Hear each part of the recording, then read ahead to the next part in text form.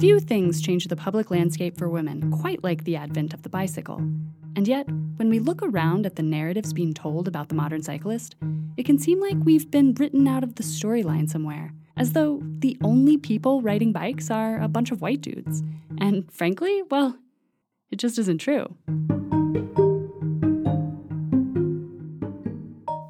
As women, we just kind of expect so much from ourselves, from each other, maybe. Sometimes that really inhibits us from doing things that we know we won't be very good at first. Where I was able to just connect with that childlike side of riding that I hadn't experienced in years, and maybe not ever, just because I had been either riding by myself or riding with guys and feeling like I had to measure up somehow, and it just felt so free.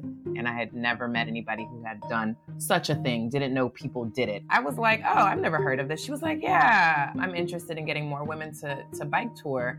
And I was like, well, if you can do it, I can do it. And the dream kind of started there. In this 6-episode series, we present to you personal stories from women who travel into the world at the pace of a pedal stroke, defining and interpreting bicycle travel and their relationship to it in a glorious variety of ways. I had this kind of instantaneous thought. It was like, it would be easier to bike to Venezuela than it would be to even return to this visa office. And then by the time I got home, it had become a plan. Discover what motivates them. Bikes are really uninteresting. It's really the people that ride them and the bodies that engage with them are the interesting part. I certainly didn't see myself occupying some of the spaces that I do now or that I have before. So most of my family just kind of thinks that I don't want to say crazy, I guess kind of fearless in a way. And what rules they rewrite for themselves along the way. I didn't get to study what I really wanted to study. I didn't get to do what I really wanted to do. And I started asking myself, well, why does it have to be in an actual institution? I mean, that's the best university there is, the road. But I also wanted to write to people that are in larger bodies that they could ride a bike, and it could just be for the fun of riding a bike at any size.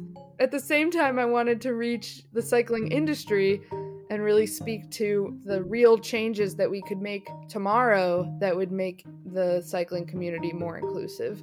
I do have this air of fear around safety in the outdoors, and I think that exists for a lot of folks of color. We're like climbing up this gravel. Elevation is really intense. I'm out of shape. Oh my God. And Sarah's like, oh, got a friend, little Grizz. Dynamo Jenny is a project of Adventure Cycling Association, and I'm your host, Jessica Zeffers. All 6 episodes are available right now for you to download, all at once. No waiting. Women have done quite enough of that, and to that we say no more.